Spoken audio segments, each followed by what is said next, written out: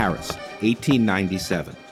Eschewing the Moulin Rouge for the evening, painter Henri de Toulouse-Lautrec pays a visit to La Souris, a club closer to his art studio.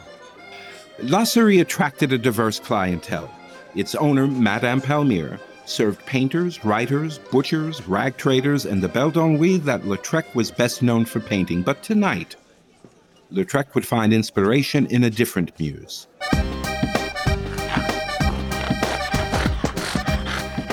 Bouboule, Madame Palmyre's French bulldog, who was sitting at, or more accurately on top of, the bar, with the same gravity and sense of purpose as any of the surrounding bohemians. Lautrec was clearly struck by this dog about town. He captured the scene in a lithograph titled At the Souris.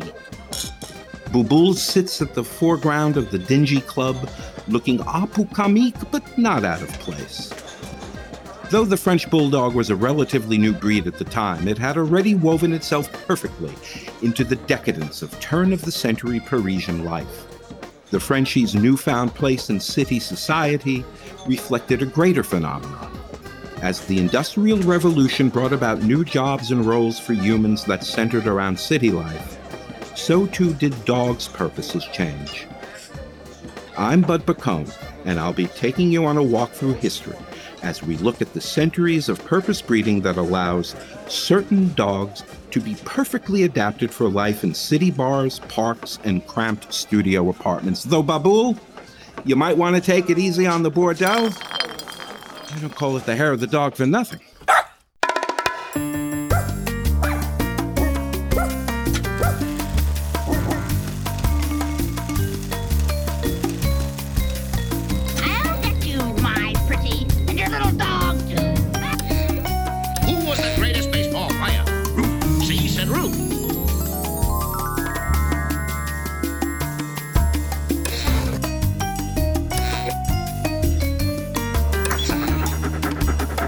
Down and Back. Tales from the AKC archives.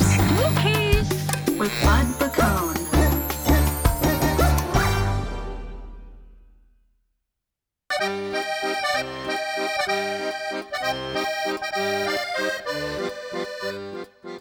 Since their time as French dogs d'ennui, Frenchies have established themselves as one of the most popular city breeds around.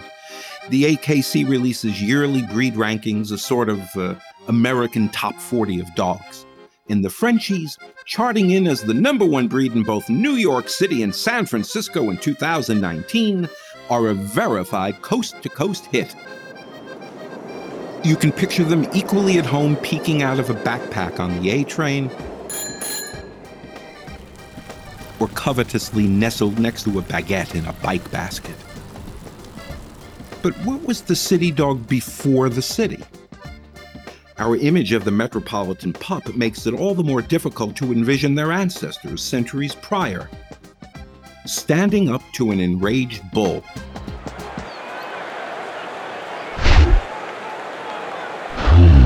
The story of the French bulldog begins not in France, but in Britain with the English bulldog.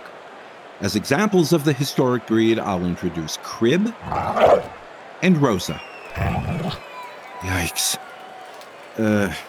Crib and Rosa, as depicted in an 1817 painting by Abraham Cooper, were the dogs the historical breed standard was based on, the bulldoggiest of bulldogs. Weighing in around 50 pounds each, with muscled torsos and big, blocky skulls, they were about twice the size of the modern French bulldog.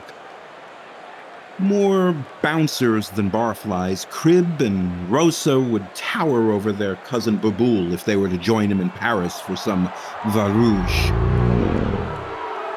Which is okay, because we are no longer in the realm of pudgy and petite companion dogs.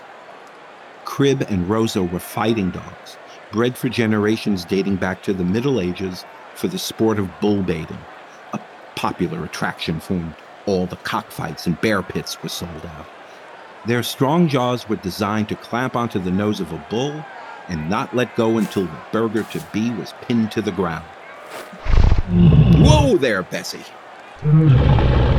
Excuse me, Mr. Bessie. Fortunately for bulls and the dogs, A rare pang of humanity led Parliament to pass the 1835 Cruelty to Animals Act, making bull baiting illegal in Britain.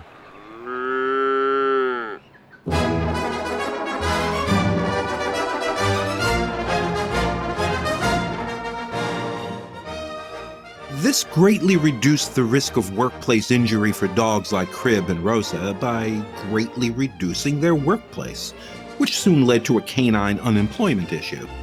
Fortunately for Crib, Rosa, and their bully cousins, there were multiple factors that led to further development of the English Bulldog. And the English had already started to see the Bulldog as a national symbol after all. There is no upper lip stiffer than one made for chomping on a significantly larger foe. John Bull, an Uncle Sam-like cartoon personification of the United Kingdom, was often drawn with a bulldog at his heels. The association was so strong that influential lexicographer Samuel Johnson defined the breed as bulldog, a dog of particular form remarkable for its courage. So particular to Britain, they are said to degenerate when carried to other countries. Degenerate when carried to other countries? Let's dial back the spoiler, Samuel. We'll get to France soon. We just have to check in with the Nottingham lacemakers first. Just as Britain banned bull baiting, it was also starting to see the effects of the Industrial Revolution. Around Nottingham, the center of the lace-making industry, new machines made lace-making more profitable, but poor quality roads and footpaths made travel to a centralized factory difficult. Instead, workers churned out curtains and doilies from cramped quarters within their homes. To preserve their noble national symbol, Nottingham breeders began to select smaller bulldogs, better suited for cottage industry companionship. Over a few generations, dogs that were as big as Rosa and Crib shrunk down to Rosebud and Cradle, until finally becoming more of a rosehip and bassinet situation. Patent taxes and further mechanization of the lace industry in the mid-1800s pushed Nottingham's lacemakers and their little bulldogs across the Channel to Calais and other lace-making centers of France.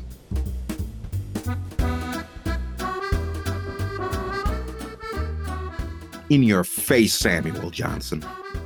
Rather than degenerating outside of England, the friendly and diminutive bulldogs arriving on French shores have already become quite different from the dog defined a century earlier. The exact lineage of the breed gets murky around their arrival in France. As complex lace market forces bounced lacemakers between France and England, it's likely that outcrossing with local breeds from both countries led to further physical and temperamental differences from the English Bulldog, such as the Frenchie's signature bat ears. And by the 1870s, industrialization drew workers to cities, and France entered into a cultural golden age. Paris's population surged, and the newly French Bulldog followed right along. Locals even began calling it the Bulldog Français. The 77 vintage pairs nicely with grilled salmon or game.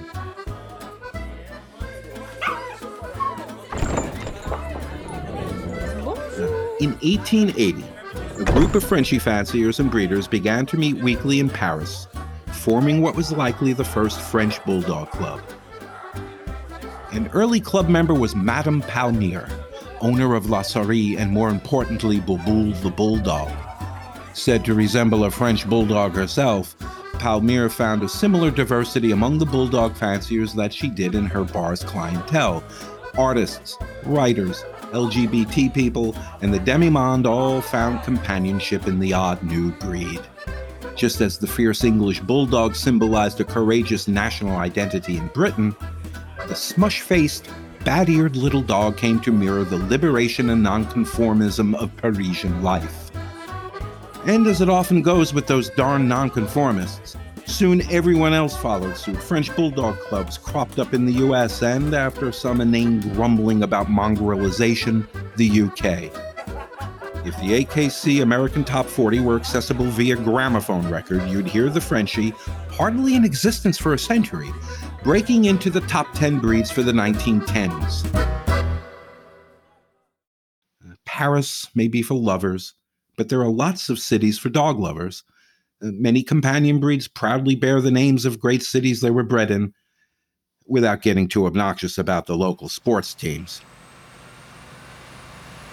Now, buckle up and hold on to your complimentary pretzel packets because it's time for a travel montage.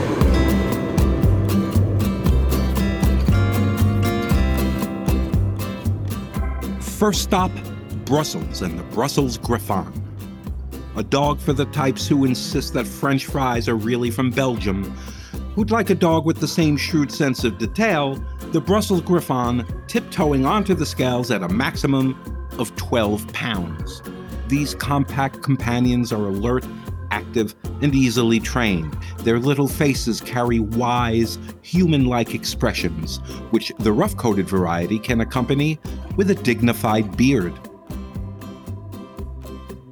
And the breed's backstory would make any cosmopolitan social climber proud. Originally bred from stable-dwelling rat catchers, the Brussels Griffon rose its way through the social ranks to become the favored breed of Marie Henriette, Queen of the Belgians.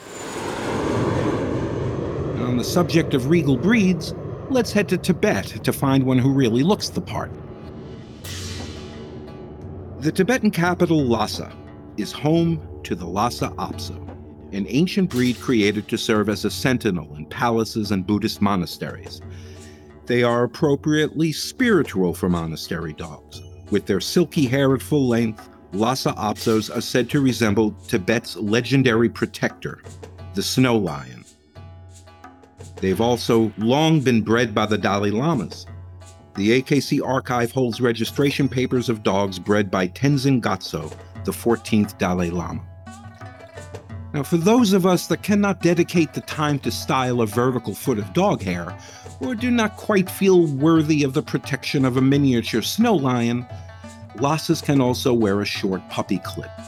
Either way, the intelligent but willful Lhasa Apso is a great partner for a creative and motivated go-getter who might like some extra security in their city home. They are sentinel dogs, after all. Let's not intrude. Vámonos a Cuba!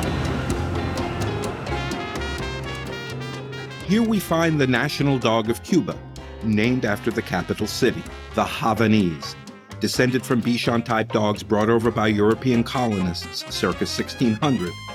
The breed was embraced by wealthy sugar and tobacco planters who could afford a friendly toy dog with no job beyond companionship. Communists, of course, do not take kindly to jobless aristocrats. And during the Cuban Revolution, a handful of Havanese fled to the U.S. with their owners. The majority of today's breed is descended from those few refugees. The silken-haired Havanese looks remarkably similar to the Lhasa Apso, despite being bred half a world away. Like the Brussels Griffon, the Havanese is sensitive to praise and easily trained. Good girl. Now, after all that jet setting, I think it's time we headed back to the good old US of A. Customs won't be thrilled about this Cuba stamp, but I think urgent dog journalism is a perfectly valid reason to visit. We'll take the scenic route while I get this figured out.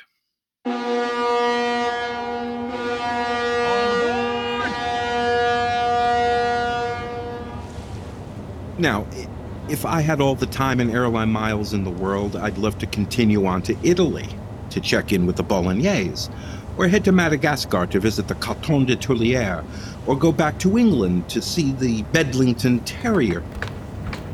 I think you get the idea. Take a look in my sketchbook. I can't help but draw the dogs I meet. Despite their wildly varying origins, you can see a lot in common with these city breeds. They all share a few key traits: size, intelligence, sociability, and quite often really stylish hairdos. And as urban living has become more accessible for all classes, some of these companion breeds with highfalutin origins have found time to hang out with us commoners as well, which is great, because Lhasa Apsos are really fun to draw.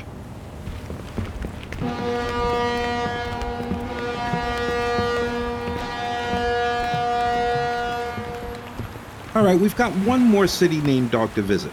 He's waiting for me now at the harbor. Or should I say, harbor. Here he is. This is Rhett. Rhett, of course, is a Boston Terrier. Not only does Rhett's breed hold the distinction of being the state dog of Massachusetts, but Rhett himself is the mascot of Boston University. An active, muscular little dog who is always dressed for the occasion with snazzy tuxedo markings. It's no wonder that both state and college would want to claim him as a mascot. Though I imagine they refrain from discussing the breed's snoring habits in polite company. Come on, little guy, let's get you back to campus.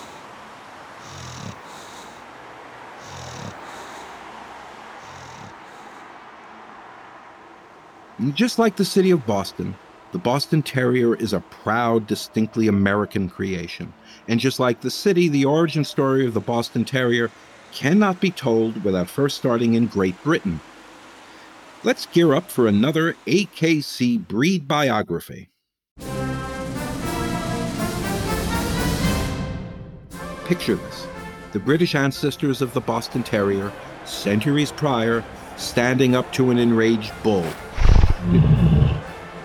Hold on, we've been here before. Let me skip ahead.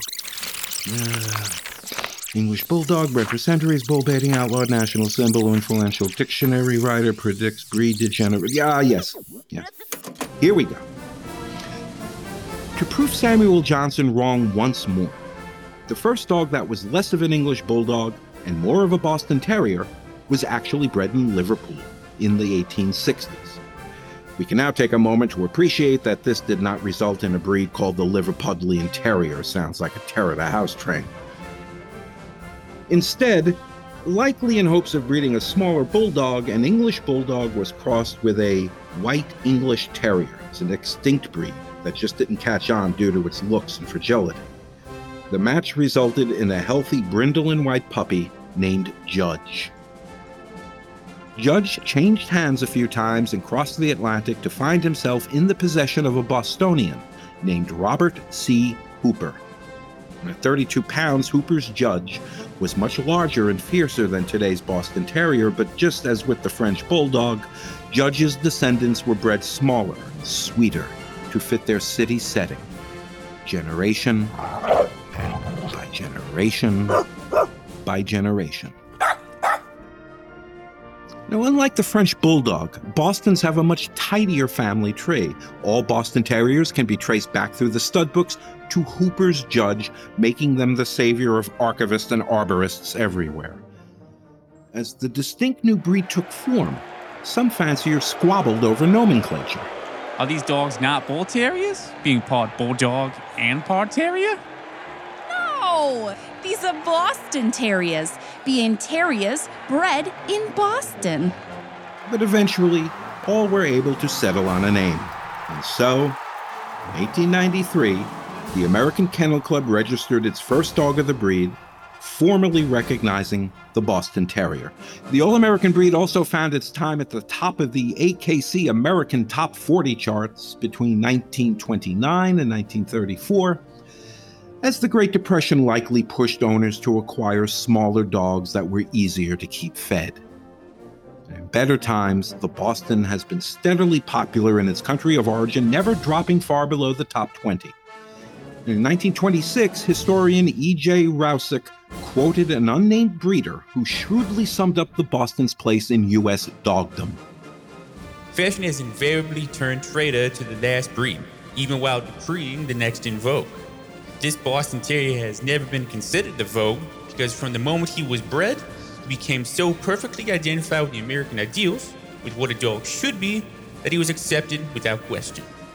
And on that patriotic note, so ends another AKC breed biography.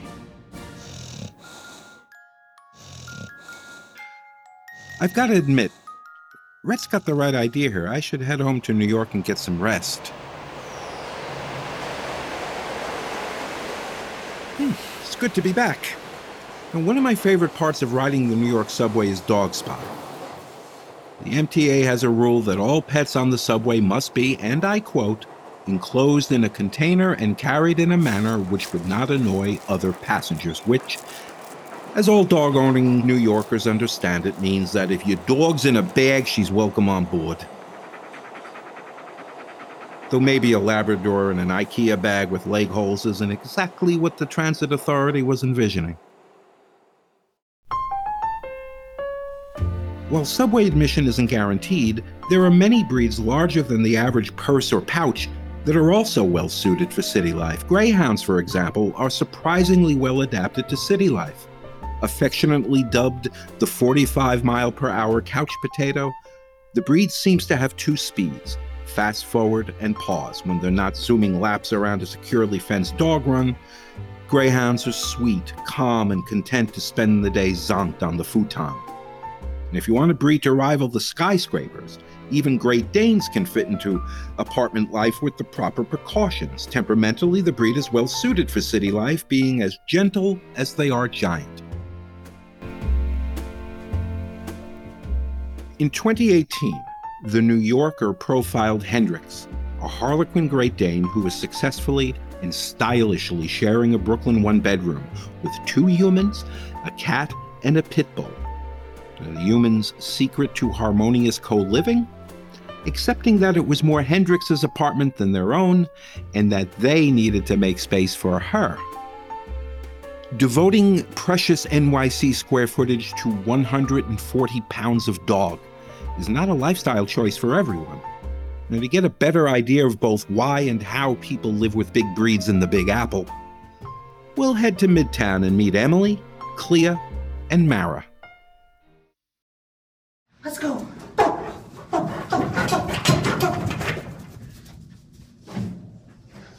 Good girl. Mara lives in a small apartment with Emily and Clea, 2 Leonbergers. Though they're named for the German city of Leonberg, they're a bit different from the city-named lapdogs we've met. Weighing an average of 130 pounds with lush golden coats and wise, dark faces, this is a breed that writer Jane Kramer called a Gesamtkunstwerk of a dog. And she wasn't hyperbolizing. The breed was developed in the 1840s by one man, Heinrich Essig, to be a lion among dogs. By crossing massive breeds like the Newfoundland and the St. Bernard, he sought to create a breed loved by royalty and well-to-do commoners alike. Essig was as much of a marketer as he was a dog breeder. As a town alderman of Leonberg, he took the opportunity to imbue the breed's name with some local pride and began giving his new Leonberger puppies to every royal he could find, from King Umberto of Italy Una cane molto bravo to Empress Elizabeth of Austria, Ein sehr guter Hund, to the Prince of Wales, later King Edward VII. A very good dog. And with all these friends in high places, the Leonberger caught on very quickly.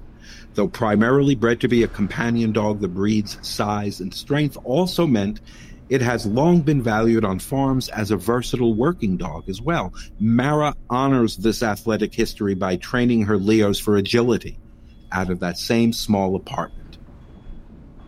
Most New Yorkers are not able to recreate the conditions of farms and palaces of 1800s Europe to keep a powerhouse like the Leonberger happy. But committed owners like Mara wouldn't have it any other way. When you go to a New York City dog run, you see far more than just frolicking toy breeds with the occasional Hendrix the Great Dane or Clea the Leonberger thrown in the mix. You see a diversity of dogs, many originally bred for the purposes that extend far outside city limits, such as herding or hunting. And city folk are as diverse as their dogs. Small companion dogs like the French Bulldog are perfect for the average city dweller and will undoubtedly remain popular. But as dogs like Clea and Hendrix prove, there are breeds that can fit into any city lifestyle. It's just up to the humans who live with them to be able to accommodate their needs, whether that means a daily walk and the occasional brushing, or fully converting your apartment into a competition-quality agility ring. With the proper care, any dog can be a city dog.